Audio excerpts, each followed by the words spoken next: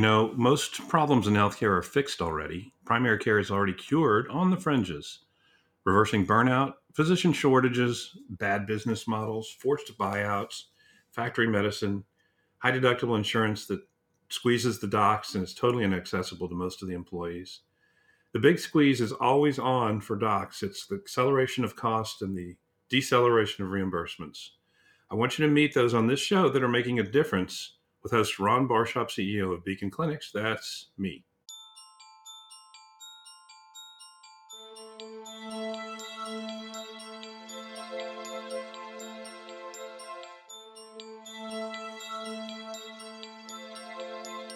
Do you want to make me cringe like a baby, introduced to a lemon wedge for the first time? Show me these words from a main platform keynoter. A healthcare thought leader, a hospital CEO, a celebrated academic, another best-selling author, a blogger with lots of followers. 3 words, these 3. We need to. Or sometimes it sounds like this, we gotta. Sometimes it's the lead in their talk. We need to blah, blah, blah to fix healthcare. If we just did this, we would fix healthcare. Or the lead might be buried. To turn this around, we need to whatever. Hearing those words is the same for me as hearing scratched fingernails on a chalkboard, or when I hear a millennial use the word like or right, or seriously, or no, seriously, right? So are you freaking stoned or what, son? That's what I want to say when I hear my kids talking like that, and they're friends, but they all do. Or another little verbal sugar dumpling starts with a sentence with like, so, yes, so, no, or how about this one? Yeah, no, or dude. So why does each of these responses kind of retch and trigger like a physical response in some of us? Well, in short, we need to just jettison the we need tos. We need to get rid of the gotta. They're throwaway words and they don't make any sense in our language. Don't give me gotta, give me a serious plan from the main platform, for God's sakes.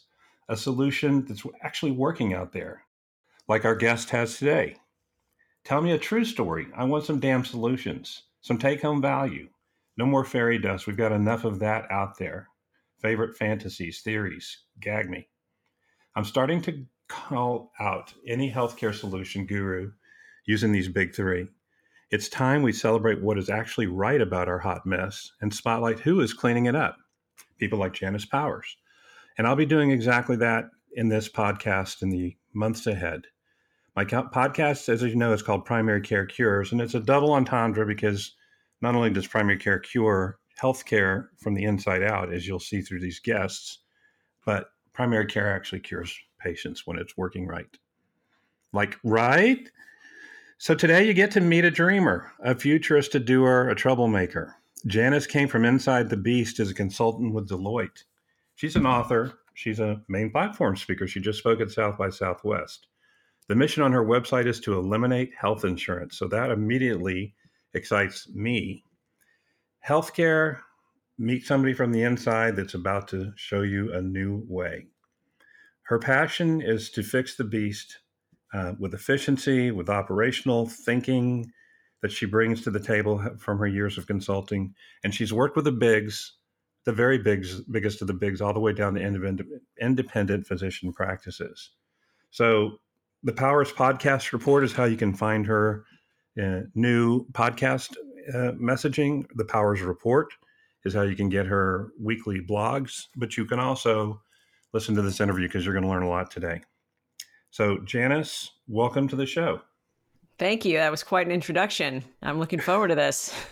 Well, we are overspending probably by about $1 trillion in our $3.9 trillion healthcare economy. So as somebody who just loves efficiency, I'm assuming your closets, the shirts are all organized by color, the pants are all organized by style. In other words, you're a pretty efficient operational person in your personal life, I imagine. Yeah, it's funny you mentioned my closet. I actually have plastic covers on all of the clothes that I don't wear for the season. I'm in Texas, so we have 2 seasons. So it's either really cold or it's really hot. And, when my friends look at my closet, they're like, oh, everything's all covered up and neat. So, and I make my bed every day. I do follow that rule. Get up, make the bed. So there you go. Well, started organizing my son's closet when he went to college, and he got very angry. He goes, "No, Dad, those are the polyesters. These are the cottons. These are the non-dress shirts." I went, "Oh, I'll never do that again." He is more set up than efficient than I am. All right. Well, so let me start with my first question, Janice. What influenced you to get started in your work in this area, and why are you doing this today? Well, I think I've sort of reached the point of I've maxed out what I can do as a consultant. And I guess when we say this point, I've pivoted my career from being a healthcare strategy consultant, as you mentioned. I started in 1995 with Deloitte, worked with Deloitte, took some time off to raise my kids, came back and worked in the outpatient space, which is a great place to work as a consultant strategy still.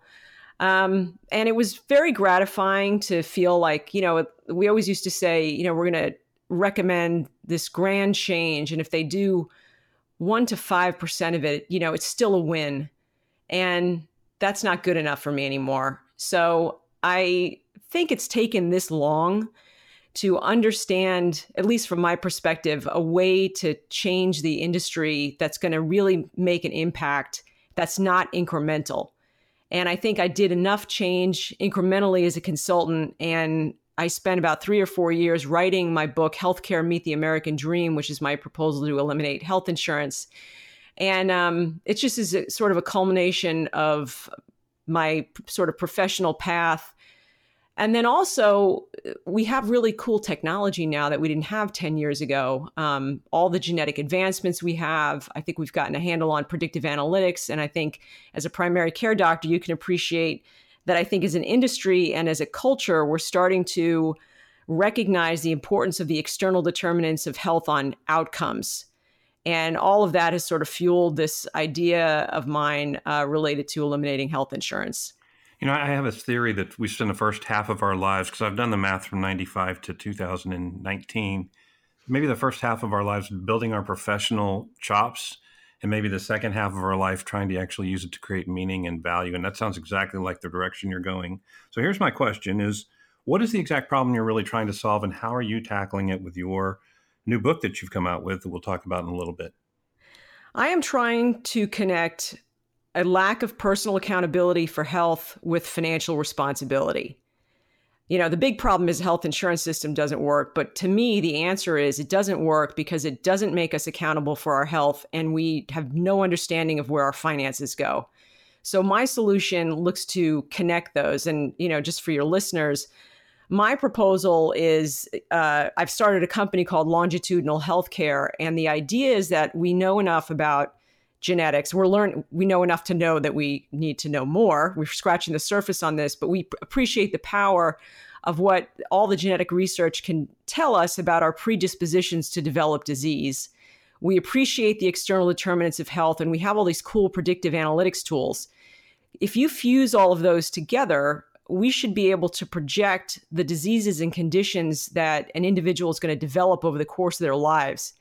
And once you do that, once you sort of know what you're going to get, you don't need to insure yourself anymore. It makes health insurance obsolete. So it's a different way to look at the system. And if health insurance is obsolete, you don't have to pay a health insurance company. My view is that we should be paying into our own investment accounts that I call longitudinal healthcare plans. And we would, instead of paying an insurance company, pay this longitudinal healthcare plan based on this projection of diseases and conditions we're expected to develop over the course of our lives. And my company, Longitudinal, would help our customers figure out how much they'd have to save, come up with an investment plan. But the key to this is that every year our customers would have to go back to their primary care doctor or whoever their coordinator is and have a physical, go over all their external determinants of health. Maybe they've gotten a divorce, maybe they've moved, maybe they had a child, all kinds of things happen. And we can say something like, hey, you've gained 10 pounds this year. We have talked to you about the history of heart issues in your family. We had projected you could have a heart attack at 65. If you keep this up, it's going to come earlier in your 50s. You're trending towards being diabetic. Your cholesterol's gone up. Here's what you can go do. And then we partner with clinicians in the community that sort of match the needs of our customers to go help them help themselves. And it's a longitudinal view of health that, leverages what primary care doctors should be doing, in my mind, is, helping people look not just this year, but over the entire course of their life so they can live their lives the way that they want to live it. So let me dive right in the middle of this. You and I would both recognize, or most people would recognize, there's a behavior aspect of this, that if I quit eating this or if I start exercising that, I'm going to change my ability to live longer dramatically. I mean, we know that lifestyle, DNA, diet, those are really important determinants, 2 out of 3, which we can control. Are you thinking of gamifying my exercise program so that I will want to get up in the morning because it'll cost me less to put in this account? Will I have any incentives to eat better and healthier and less? I hesitate to use the word gamification because it just sounds a little gimmicky. I don't think we need to trick people into doing this. I think that we as a nation don't appreciate the importance of, 3 basic things: get enough sleep, eat right, exercise. We fail as Americans to achieve the clinical guidelines for any one of those basic requirements. I think if we start to engage people more and explain to them personally how this affects them, then I think it's self-evident. I mean, this idea that, don't we want to be healthy? I just don't think we have the tools. I think the system that's in place right now impedes our ability to do that. And then there's the fact that we as a nation are very unhealthy. So when we look around, what we're seeing, our peers are unhealthy. And if you'll oblige me, there's an element in my book about obesity. And I think this sort of encapsulates this notion of, our social contract that we have with each other. This idea that we should be healthy just because it's the right thing to do, not just for ourselves, but for each other. And, you're aware that 7 out of 10 Americans are either overweight or obese. 4 out of 10 Americans are obese. We're one of, the most obese nations in the world, certainly from economically developed nations. And obesity correlates to basically every major chronic disease. And what has happened lately over the last 10, 15 years has been what I call this normalization of obesity. And if you look at the data, like Gallup has tracked people's opinions about whether or not they think they're overweight. And we know that the rate of being overweight and obese has gone up, but people's perceptions of themselves, whether they think they're overweight or not, has gone down.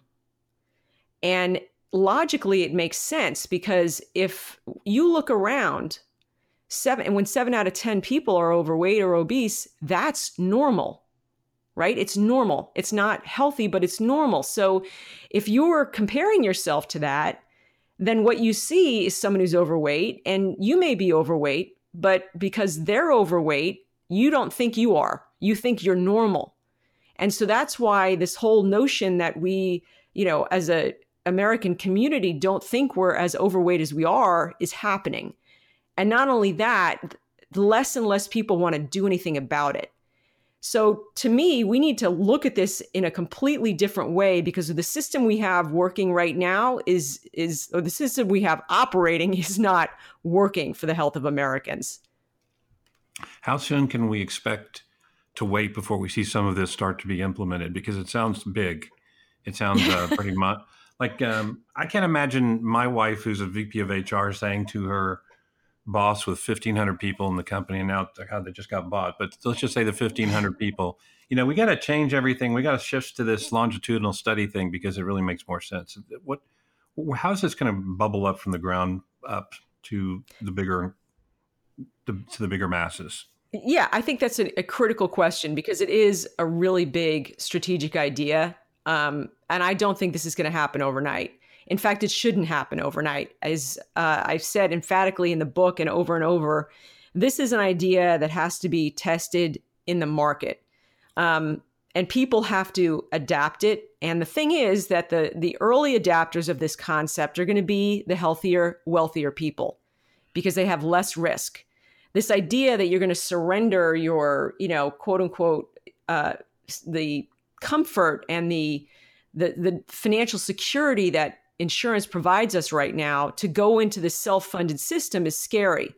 And so we need to have sort of our acolytes and our early adapters prove this model out. And as we do that, we are going to attract more and more people because we'll be able to tweak it as it rolls out. But to answer your question directly, I am now looking for seed funding for my company.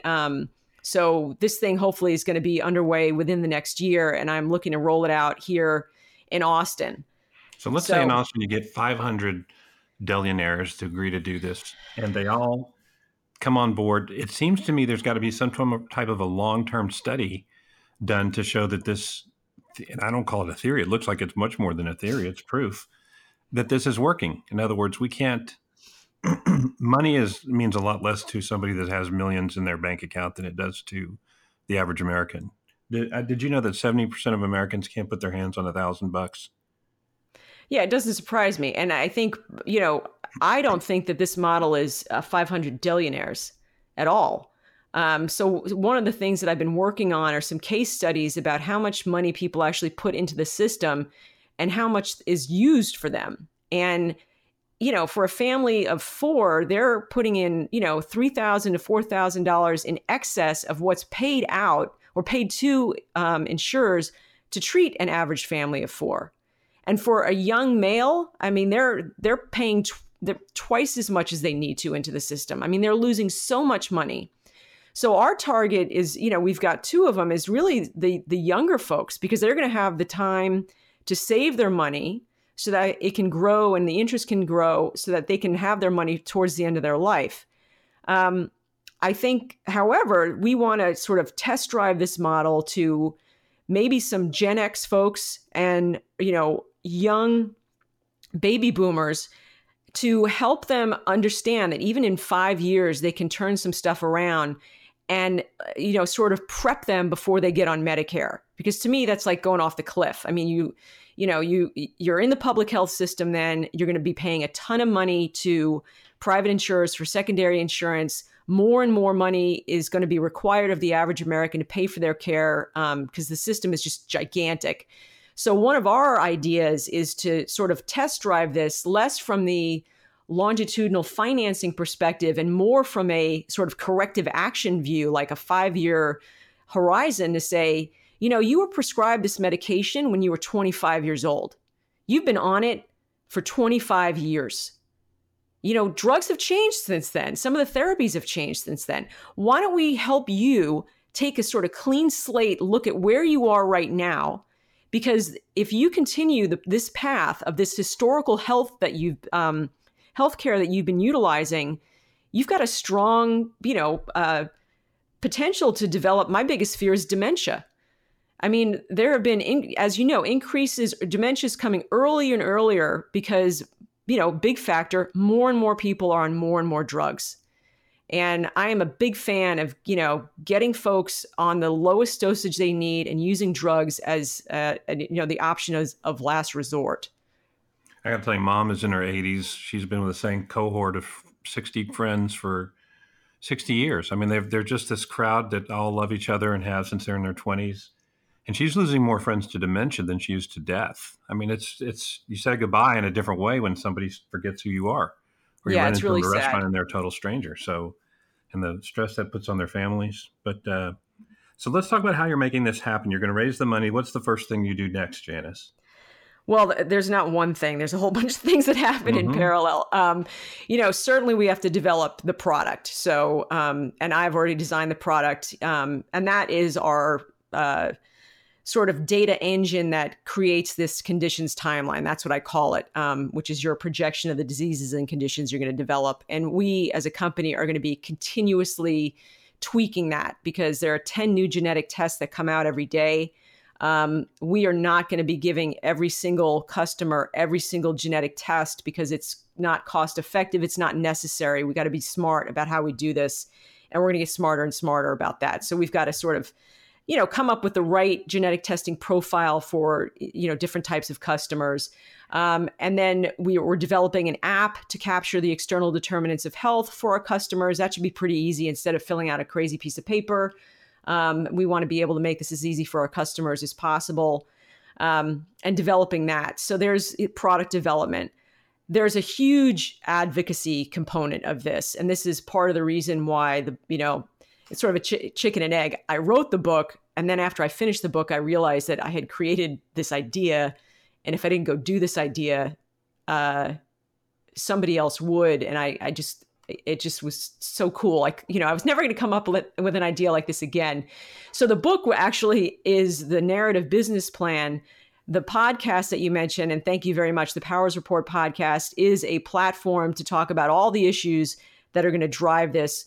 We need to get some major influencers and major media coverage of this idea to validate it, because it is so new and different. We need people talking about it so that, our potential customers hear more and more about it, and it's sort of demystified. And it's, given the credibility that it needs to take off. So there's that component. And a major aspect for us, if you look at the financing for healthcare, the average half of Americans get their health insurance from employers.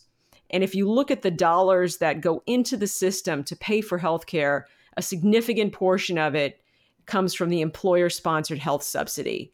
So we are working, I've already talked with the Texas Department of Insurance, we are working on ways to figure out how we can get employers to give that subsidy.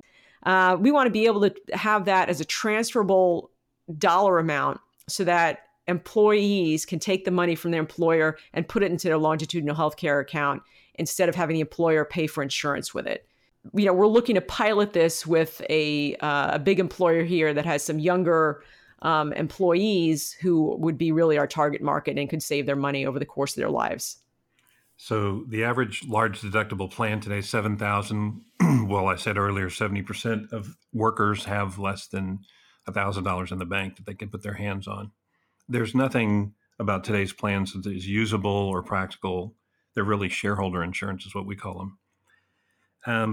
So your biggest challenge, I think you already outlined, you've got to get the word out and have the world understand how this can solve a lot of problems. Besides your book, what should we be reading to learn more about this? You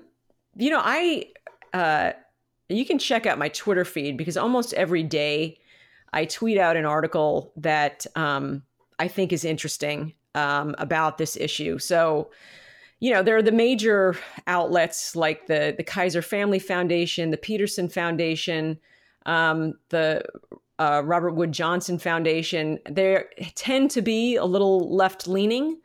I just got forwarded a study from a foundation out of California. I think it was the Robert Wood Foundation that talked about, surprisingly, that there's a gap in health outcomes and wealth. And, we've known this forever. And this is a function of the fact that folks who have less money have a lower level of education typically. They don't live in the best areas of town. It's less safe. It's harder for them to get, great employment that has insurance. All these things sort of snowball. And, the recommendations in this report were that, we should maybe have a base guaranteed income for people to address this health wealth issue. And I have found lately that a lot of these foundation reports that seem to be so objective before are becoming very politicized, and they're being used as platforms to, I think, forward some of these ideas that are a little left-leaning. And if you like that, that's great. I wish they were a little more objective, because the information in there is really important. I mean, we need to acknowledge this gap. My view on stuff like this is that, I have two views on the health wealth gap, and it's written about a lot. So in the media, you're going to find this a lot. But my view is that I think primary care visits should be mandatory for everybody. And we know as a nation that the more we can understand about what it means to be in good health and what you can do for yourself, the better your health outcomes are going to be. We know we have an education disparity. So why we don't make primary care mandatory, I don't understand it. I mean, there's this notion that economists say that if we give something away for free, people are going to use it. Well, they don't use primary care visits for wellness checks. We don't. So that idea is like, that's great, economists in, the real consumer-based world, but it doesn't work in healthcare. So I would like that to happen. I also think that for the folks who don't have as much money, a lot of times they're either on Medicaid or they can't qualify for Medicaid, and they're working these part-time jobs. And they're cobbling together multiple part-time jobs to make enough money to help their family. I think that employers should be providing part-time employees with a sliding scale of this employer subsidy to the part-time employees. Because if that happened, and you're a part-time employee, you've got multiple jobs, you can put together enough money from this employer subsidy to actually go out and buy insurance. And then they get off Medicaid, they get off the rolls, they'll have more money, to your point, to be able to, sustain themselves, their families, and do the things that they need to do to make themselves better. So to answer your question, though, I read the Wall Street Journal. I'm on tons of distribution lists, the New York Times. There's all kinds of Science magazine, all kinds of things that come out. It really depends on what your spin is. But I like to see the policy stuff and certainly the advancements in technology and read about those and how effective they are. I don't want to let a quick question escape me since you brought up your Twitter feed. What is your Twitter handle? It's at Janis, Janis, like Joplin, _Powers, P as in Peter, OWERS. So let's talk about what is your message in a billboard or on a banner behind an airplane to the world? What in a couple of sentences does the world need to know? Well, certainly we're going to make health insurance obsolete, and we're going to connect your personal accountability with financial responsibility. Love it. I love that we're not thinking about it. We're not working on it. We're gonna. And we're doing it. It's happening. We're gonna that we like to have. We gotta. Yeah, we've talked. I mean, ideas are great. Ideas are free. And it's funny because somebody asked me why I wrote all this stuff in my book, because now everyone was going to find out. And I'm like, fine. Well, first of all, these are ideas and you got to go do it. That's the hard part. I can come up with ideas all day long, but actually implementing them is the big challenge. Yeah, you know that.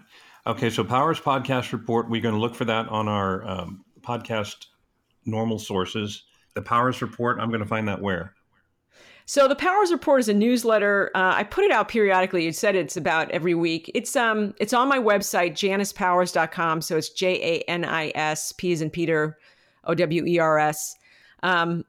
And that is sort of I try not to spam people with stuff just to do it. So whenever I think something cool has happened, or if I'm going to be at an event like South by, or, if there's something newsworthy, then I send out the newsletter. So it is a little more frequent than, once a quarter, but it is periodic. But you can find it on my website, and there's a link to it on the podcast website too, which is the Powers Report podcast. Yes. Well, thank you very much. Listen, as we said in the intro, there is a solution for every major problem out there. This is a very interesting one, and it's in the budding stages, but it's we are interviewing every one of these episodes somebody who is working on or in the middle of a solution that is actually curing primary care and, by extension, healthcare. So, Janis Powers, thank you very much for your time. We'll look forward to our next visit. Thank you so much. Thank you for listening. You want to shake things up? There's two things you can do for us. One, go to primarycarecures.com for show notes and links to our guests. And number two, help us spotlight what's working in primary care by listening on iTunes or wherever you get your podcasts and subscribing, and leave us a review. It helps our megaphone more than you know. Until next episode.